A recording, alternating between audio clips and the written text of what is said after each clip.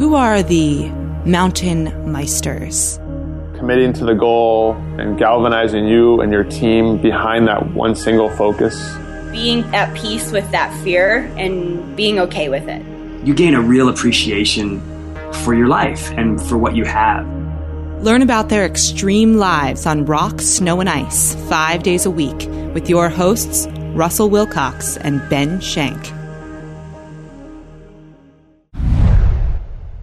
Hello, Meister fans. Welcome to Mountain Meister. This is Russell. Hello, everyone. This is Ben. Today on the show, we have Kelly Davis. Kelly has been the Director of Research at Snow Sports Industries America since 2007. With 20 years of experience in research and intelligence gathering, her career has taken her from evaluating Arizona University's learning and alternative education programs to the National Institute of Standards and Technology, where she built economic models used by the manufacturing industry. Kelly is most likely to be seen outside, where she isn't just crunching numbers, but also crunching runs and doing everything she can to have a good time outside. She's an avid trail runner, surfer, cyclist, and skier. Kelly, thanks so much for coming on the show today. Oh, thanks for having me. So for our listeners, Kelly's the real deal. I mean, we're talking about an industry that sees over $3 billion per year in sales. And that's just for equipment, apparel, and accessories. And Kelly is the Director of Research for all of that. So Kelly, Russell, and I really look forward to talking to you and picking your brain today. Thanks for coming on the show. Again, thanks for having me. I'm happy to talk about this stuff. Yeah, and also one other thing, I sat through an entire day lecture with Kelly going over skis, snowboards, apparel, every kind of trend you can imagine. And you think Director of Research at Snow Sports Industries America, you think this huge team, but it's really just Kelly, and you also have one other associate that helps you with all these different things. So we're barely a team. It's two people at 10. It's good, yeah. So how much of that $3 billion do you get, Kelly? No, I'm just kidding. Not much. So could you tell the listeners a little bit about what you do on a daily basis and how that changes over the course of the different seasons? Yeah, definitely. On a daily basis, I'm basically providing a view of our market for SIA members, and we're a member-owned trade association. So that means our members like Burton and Atomic and North Face and Patagonia all basically pay me to do this for them.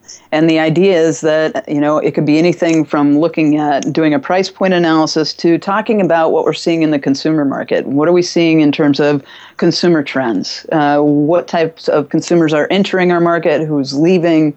And why? On a daily basis, I probably am on the phone at least 2 hours a day, crunching numbers a couple hours a day, and looking at consumer data that we're collecting in various quantitative and qualitative ways on an ongoing basis. During the season, though, it gets interesting because once it starts snowing, we know a lot more about what is likely to happen in the retail market. So we tend to talk a little bit more about some projections of what we see happening. And during the course of the season, our members have to basically sell their goods into retail for the next season.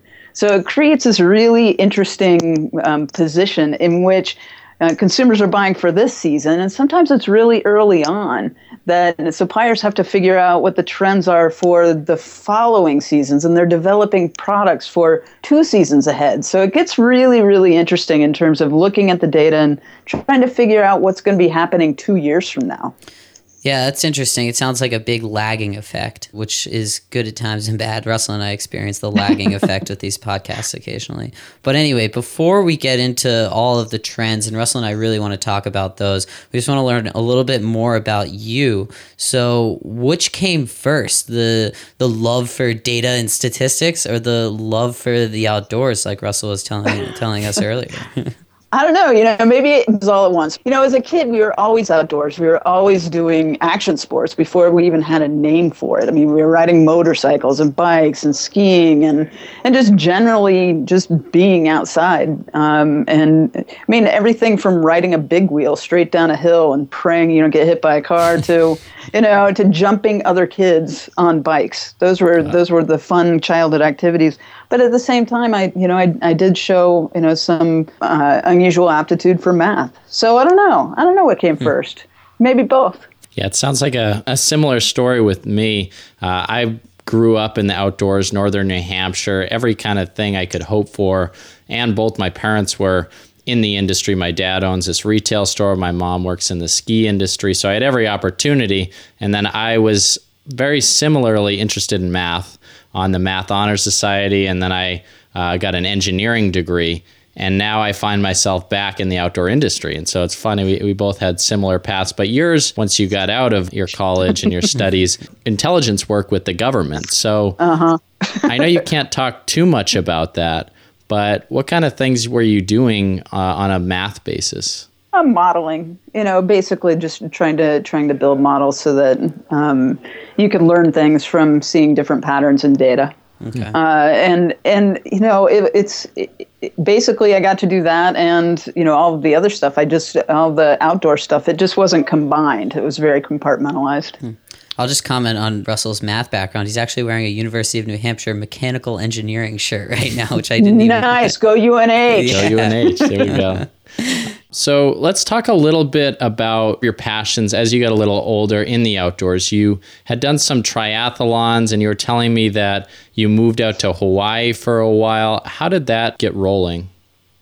Well, my first husband was in the Coast Guard, and I went out to Hawaii with him. We were stationed in Hawaii for 4 years, and I went to graduate school out there, and I ran a triathlon shop. And called Island Triathlon and Bike while I was going through graduate school. I mean, we sold bikes and shoes and tri-suits and all that. And so, Hawaii's expensive. So you look for things that you can do on the cheap, and triathlon was just one of those things. And it worked with what I was doing. So yeah, we both started competing in Hawaii. I mean, we didn't do the Ironman, but we were on Oahu, and they have races year round, and a good triathlon community, good running community, good swimming community, good surfing community. So we fit right in, and that's how it all started. I mean, that must have been a cool experience. I've always wanted to live in Hawaii a little bit, but I want to fast forward a little bit for our listeners. Kelly actually was diagnosed with ovarian cancer. Could you tell the listeners a little bit about how that affected your life? Yeah, I mean, it's pretty interesting and very valuable to have to face that kind of thing. And I was in my early 30s, and when somebody tells you that there's a good chance that you're not going to live for another year, it sort of changes your perspective. And I went through chemotherapy, and basically I had the same type of cancer and the same type of treatment that Lance Armstrong went through. I think everybody's fairly familiar with that. And it's a life-changing experience. I learned a lot about what's really important in life, and it convinced me that I needed to take a look at what I was doing and make sure that I felt like the actions that I was taking in my life matched the objectives that I learned were most important. And so, yeah, that was a big deal. And I wouldn't trade it for the world, although it was the most difficult thing I ever went through. And, my marriage fell apart during that time. And, I decided to go and try for the brass ring in Silicon Alley, because that was about the same time that boom was really taking off. And yeah, there are a lot of changes and a lot of new experiences that win a lot. And I really wouldn't change that for the world. You hear that a lot from people who are diagnosed with cancer and get this renewed outlook on life. And obviously you would never wish that on somebody, but is there any way to simulate that? I really don't think so. Yeah. And I would not recommend anybody try and simulate that. Right, yeah, no, it's but it is incredible how meaningful it is to the people who have experienced it. So it's just something that popped into my head. But anyway, let's move on to the trends in snow sports, because I think that's what... Well, there's got to be some transition from these life-changing moments to the snow sports industry. So what were the steps that you took when you realized that you had this new perspective on your life? Well, I went. The Silicon Alley thing was one of them. Mm-hmm. That was I think I'm going to go to New York City and see if I can do this, because it was so challenging. As everybody's working in brownstones 24/7, and it was really exciting. Unfortunately, our funder ended up he was a fraud, basically. Stole all our money and disappeared. So at that point, I went on, I was recruited by the intelligence industry, or members of the intelligence industry, and that seemed pretty cool too. And it was. for a time, and then I decided that what I was doing wasn't, we got about 6 years down the road, and I thought, well, I'm not really sure that I like what I'm doing. Not necessarily not liking the process of the work, but I didn't really like where the work was leading. And it's pretty much all I can tell you about that. But at that time, I started my own consulting firm, and I got a bunch of projects, in my little hometown, and started doing retail and construction, and I was making a pretty decent living and still working for the government, so that was fine. But it kind of got to the point where I was working about 80 to 100 hours a week. Wow. And everything else got cut off. And because of the experience with cancer, I realized, hey, wait a minute, I'm off track here. So I started looking for something that matched, what I was passionate about with the work that I did that I was passionate about. And that's how I ended up at Snow Sports. I wrote our president, David Enjemy, a letter that basically said, in a nutshell, I was born to do this job. Just bring me in, let's talk about it. And so he did. And, that was about 7.5 years ago. And that's how I ended up here. And that's how all of the paths converged to lead me talking about trends with you guys in Snow Sports. What an awesome story. You wrote a letter. That must have been a pretty meaningful letter. Well, yeah, I wrote it at about midnight, and I was like, I'm just gonna tell you like it is. Yeah. I'm perfect for this. And if you don't believe me, then let's talk about that too. I wish I had a copy of it. I don't think I still have. I wish I did. I don't think I do. All right, so let's move on to these trends in snow sports. I'm excited to talk about this. First of all, when you look at the growth of the industry over the past 7.5 years that you've been there, you've been through an interesting time between probably the end of a bull market, right? And then the recession, and now sort of a recovery. Is that reflected in the sales of snow sports? To a certain extent, it is. The variable that is most predictive in snow sports is snow. And so the economic downturn has definitely had an impact on the market, but more so the variability of the weather. Over the past 7 years, we've seen an El Nino season that was just fantastic. We've seen 2 seasons that basically left the industry reeling in 11-12 and 12-13. And last season was very interesting in the sense that we had some events that people call the polar vortex, in which there was snow and ice all the way down to the bayou, and virtually no snow in the Sierras until March and April. So, the weather creates the most variability in the market, and that's probably one of the things that we're looking at as an emerging issue in terms of climate change going forward. Yeah, weather's got to be huge, and like you said, you have that lagging effect. With all the data that you compile, basically from what I learned from our daily seminar that I was sitting in, you get all the data from all the retail stores all around the country, whether it's online and also brick and mortar shops, right. And you pull it in, you make some sense out of it, and then you tell them the next steps. What are some actions that have resulted from information that you've compiled and put together for these retail stores? And then there's also the brands probably take some information from this as well, right? Yeah, well, an interesting story would be we started to see in the participant data and the retail data a lot of people participating in snowboard outside the resort. We call it backyard snowboarding. And so one of the things that happened as a result of identifying that trend early on is we have some snowboard companies that are basically producing boards that are meant for that particular activity. That would be an example. Another example would be, a piece of apparel we noticed was selling quite well in a particular price point, and noticed that there was opportunity in higher price points for that particular piece of apparel because it basically sold completely through. And so the next season they raised the price about $20 and continued to sell through 100%. Wow. So it's advantages like that you see in even model level data that we get at retail. So yeah, very interesting. Very interesting. Yeah, so I went to the SIA trade show for the first time this past February, actually.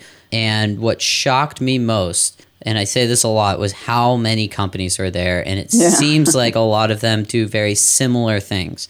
And from a consumer perspective, I really like to see something like this because I know it's going to keep prices lower, the increased competition. But from the supplier's perspective, that's squeezing my margins and I'm not happy. So have profit margins, I guess, across the board contracted for something like alpine skis? No, actually, they've stayed fairly steady, and we've got data on that going back 30 years. And it's interesting to see. Yeah, the margins don't shift more than a point or two, no matter what happens during a season. And we might see a little bit more carryover in a season that, especially towards the end of a season, that has not been ideal in terms of weather. But overall, yeah, margins have stayed relatively stable over the past at least 20 years. That's very interesting. And there's nothing that's controlling prices, right? Other than supply and demand. Okay. Wow. Very interesting. And just one more question. The number of suppliers has increased, like I've said, right? I mean, I don't have any data on that, but I would it's a funny thing. It's sort of ebbs and flows because you've got, especially in, we're talking about hard goods. So we're talking about skis and snowboards, and there are some, 800-pound gorillas in the market. You've got your Burtons and you've got your Atomics and Rossis and Vocals. And then you've got these craft brands that make up maybe 5% of the market on both sides. And, you see the market go through cycles where you get a whole bunch of people producing, maybe a couple hundred boards a year. And they're kind of just doing it because they love it. And you see innovation come out of that side of the market. But it's really hard to make a living doing it. So you tend to see periods in which there are more craft producers, and then if there's a contraction in the market, like say 11-12 and 12-13, those two seasons were really pretty tough on the market, and you see a lot of those craft brands go away, and then things get better and they reemerge, and so there's an ebb and flow to that. Yep. Yeah, you look at all this data so much, it's all you're doing all year, basically. And you make it sound so exciting. Well, it's exciting for you. It's That's actually why exciting to Russell. I mean, contrary to what you may believe, Russell's pretty excited about this. I'm very excited, but what I'm most excited about is, I know you probably wouldn't do this, but after looking at all the data and looking at the retail stores, looking at the brands, if you were to start a business in the outdoor industry, what area specifically would it be in? Ooh. This year, insulated apparel. I'd fill something with down and make it waterproof and breathable and sell it. Would you feel like that would actually be a good business, or are you just saying that because of the weather? No, I'm saying that because I think that the weather is probably always going to be cold in the wintertime somewhere.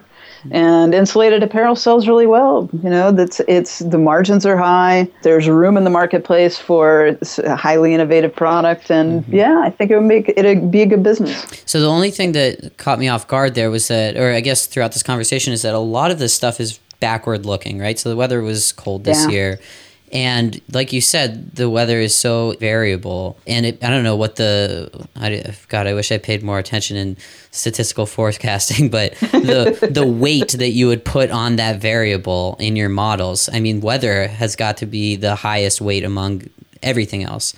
Yeah, definitely. So does that bother you? Does that get you nervous? It doesn't make me nervous. Honestly, I've got to try not to be emotional when I look at the numbers, because that's just a recipe for madness. Nate Silver, everybody knows Nate Silver. His 538 group correctly predicted 49 of 50 state elections. I mean, just a genius, this guy. And he talks a lot about projections. And one of the things that you've got to avoid doing is just counting on one variable, because there are all kinds of factors that play into your analysis and your projections. So to make a long story short, the weather's really important, and trying to project that is it's amazingly difficult. And, for instance, right now, the National Oceanic and Atmospheric Administration is lightly predicting that we'll have an El Nino winter next winter. But it's really too early to tell. I mean, everybody's sort of whispering about it and that kind of thing. But one thing we know about the weather, that it's going to be variable. So, what you want to do in an analysis like that when you're looking forward is just look at the averages over about 50 years. Okay. And try and hedge your bets a little bit, and make sure that you're that you're understanding all the variables in the market, everything including, what is Gen Y doing? Are they spending 8 hours behind the screen? And it's very difficult to get them out on the hill. What are we doing to attract them to the marketplace? And how does weather play into that? How do other variables play into that? So it's, the analysis gets very granular. Let's put it that way. Even though weather is probably the best predictor of what will happen in a given season. Yeah, you mentioned Gen Y there. Can you talk a little bit about the different generations of people? So you have Gen X, Gen Y, the millennials. What are those exactly? And then how do you use those to show your data in a good way for the retailers and consumers? We do a few things. And first, I'll start with the generations. Mainly in the snow sports market right now, we've got Gen Z, which are the under 17 participants. Those are the kids in the marketplace. They were born roughly, you can look at Pew and see how different organizations define a generation. But generally speaking, we're talking about post 9/11 kids that were born after 9/11. Gen Y, or the millennials, it's the same thing, are basically 18 to 35, 18 to 34 in that age group. Then you've got Gen X, and Gen X is roughly 35 to about 55. And beyond that, you've got the baby boomers who are 55 plus. So those are the generations we look at. And how do we use that? Well, we do participant studies. We're involved with two of them. One is a little bit larger than the other, but it gives us interesting data. It gives us an interesting double view of what's going on with our participant base. And we parse that by age and education levels and income levels and all of the general demographic variables that you would expect us to parse by in a study like that. And then we do a lot of sort of qualitative consumer research where we go out and we ask them, to identify themselves by age group and gender and so forth, and find out exactly what is going on in their heads and how they're experiencing snow sports. And it does tend to differ by generation. It's very, very interesting to see how different generations understand the experience of snow sports. For example, we noticed that alpine skiing, the number of people who self-identified as alpine skiers is way down. It's down about 20% over the past 2 seasons. Wow. But the number of people who identify themselves as free skiers is up almost 50%. So, one of the things, and overall, it all comes out in the wash. We've got about the same number of skiers. It's about 12 million. It runs between 12 and 12.5 over the past 10 years, skiers in general. But what's interesting about that is that when you look at the quantitative data, you say, okay, well, this is going on. What does this mean? And we can go out and we've got our own proprietary panel, and we use a lot of other panels of just general participants and said, hey, what do you love about snow sports? And the Gen X talked about, independence and, just being outdoors. And then you get Gen Y and they start to talk more and more and more about freedom. They use the word freedom in their open-ended comments. And we took those open-ended comments and we threw them into something called a word cloud. The more often a word is mentioned, the closer it is to the center of the cloud, the bigger it is. And so we got the cloud back from Gen Y and also from Gen Z. And we got this huge freedom right in the center of the cloud. And so it matched. And that's where the consumer data gets really interesting, because you can track sort of this change in the way people are consuming snow sports. It's not about the perfect turn anymore. It's not about skier versus snowboarder anymore. Now it's just about being able to go on the mountain, choose your line, go anywhere you want on the mountain, and have fun and feel free. You're free of the schedule. You're free of being told what to do and being, having limits placed on you. You're free. And so that changes the way marketing campaigns work in our industry. Yeah, those word clouds sound pretty cool. Yeah. Are they public for people to see? Because I'd like to put one of those on our website for each generation, just because they're kind of burned in my head and they're really interesting. I think it's hard to describe over words. Do you have those that we could put on our website?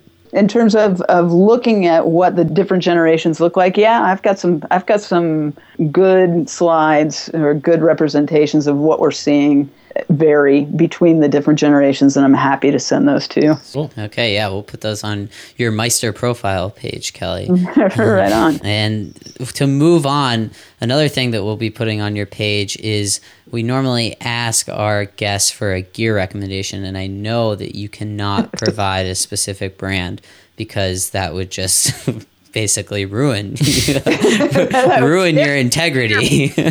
I did this podcast and now I'm tired. So what we would like is one piece of equipment, maybe just a fast-growing piece of equipment or something that you would recommend for our guests. Well, I hope you don't mind. I'm going to talk about a couple things. Good. If you like to ski or snowboard, and you've got, you're wherever you're living, you probably have a home mountain. So I would recommend buying equipment that works best on your home mountain. I mean, if you're back east and you're skiing ice or you're riding ice, you're going to want a different, you're going to want something that can carve. You're going to want something that does well in those conditions. But a lot of us, we go on a destination trip. I mean, who doesn't want to go to Park City and hang out and ski or ride powder for a week in the winter? I do. Is that right? I wish I was doing that right now. No offense, but you want to buy equipment that works best where you're participating most often. So my first recommendation is buy something that works for you where you go most often, your home mountain. And then demo some cool stuff when you go to places like Utah, Colorado, Alaska, wherever you go to really have your sort of snow sports vacation. So if you're going to go to Utah, demo a powder board, demo some powder skis, demo some big fat skis and see how that feels. But the main thing I'd say to people who do downhill, get boots that fit. Have somebody professionally fit your boots and make sure that those work for you. Because if that's where everything starts, in the boots. And you can take your boots and do your demo stuff anywhere you go and still have the same equipment for, in terms of boots for your home mountain. So that would be my major recommendation. One really cool piece of equipment, and it's a little bit obscure, that's trending up right now, are split boards. And what a split board is, it's a snowboard that basically splits in half so that you can do what they call backcountry in it. And that means that you get a board, it splits apart, you put what they call skins on the bottom. Yep. And skins are really cool. They actually feel like skins. I mean, it feels like animal fur or something. But what it does is it allows you to go uphill and not slide back down. So, you can basically hike your way up a mountain or hike through the backcountry and, make sure that you have the appropriate education about the risks in the backcountry before you go out and do that, because there are a lot of risks from getting lost and freezing to death to avalanche. So make sure you've got that education. But once you get to the top or wherever it is that you were headed, you take the skins off, you put the board back together, and you ride down the mountain. It's just awesome. It's something that has been around for a long time. A big split board proponent is Jeremy Jones. In fact, Jones Snowboarding sells quite a few split boards, and it's a really kind of a neat piece of equipment. It's not meant for someone that can't decide whether to ski or snowboard either. This is for snowboarders, but it's a really neat way to sort of experience a little bit more backcountry, a little bit more backyard, and still have a really awesome snowboard. Yeah, the boots comment resonated with me. The number of people that I hear complain about ski boots is astounding. And I've been fortunate enough to have a pair for at least 6 years that I'm just refusing to get rid of because they're so comfortable. So yeah, anyone that complains about boots, I just tell them to telemark too. So that's my solution. It's a whole nother road that we don't want to go down right now, but I've got a lot to say about belly. we'll have to have a part 2, but right on. We want to finish this interview up with one final question. Since you are the queen of communications, we want you to give our listeners who are probably driving to work right now, and they probably have some sort of communication duty that they have to give to their manager later today. So you have all this data. You have a ton of different things you can do with it. What's your biggest tip on communicating effectively? Understand your audience. Know who you're talking to, so that you don't bore the crap out of them or tell them something that they didn't want to know, and just stay on point, and do some research on your audience before you walk into the room. And if you're doing a presentation to the board, that's a lot different than talking to people on a podcast. So it's just a matter of being sensitive to who you're talking to, and stay relaxed and do your homework. I think that that's things I learned in kindergarten. Work best for my communication skills now. Yeah, that's a good point. Something that I've run into with the whole audience communication thing is that a lot of times you know so much more than your audience, and you want to communicate that you really did your work and you know everything, but sometimes they do get lost within that whole shuffle. You want to show that you've looked at the data, but occasionally you just need to show the summaries. Yeah. Mm-hmm. And, if you're worried that you need to make people think you're smart, then, that's probably not the best approach. That's probably true. Don't worry about what people think about you. Worry about what they think about the information you're presenting. Good. Well, thank you so much, Kelly, for coming on the show today. We really enjoyed having you. For our listeners, you can find out more about Kelly on her Meister profile page on our website, mtnmeister.com. You can learn more about Snow Sports Industries America at snowsports.org. So, Kelly, thanks so much for coming on the show. Thank you, guys. Hello, everyone. Thanks for tuning into that episode with Kelly Davis. Wildly entertaining, I thought. No Russell again. He is somewhere in the middle of nowhere. I don't think he has any sort of cell phone or internet service. Normally he calls me before I go to bed every night, but I didn't receive that last time. I'm just kidding. He's going to kill me when he hears this. Hope you enjoyed that episode. Join us tomorrow when we have us on the show. It's our 50th episode. Super exciting. We'll talk about some of the highlights of the podcast, return to a few episodes, tell you what we think of them, apply them to our lives, talk about some themes that we've seen. It'll be a lot of fun. So join us then.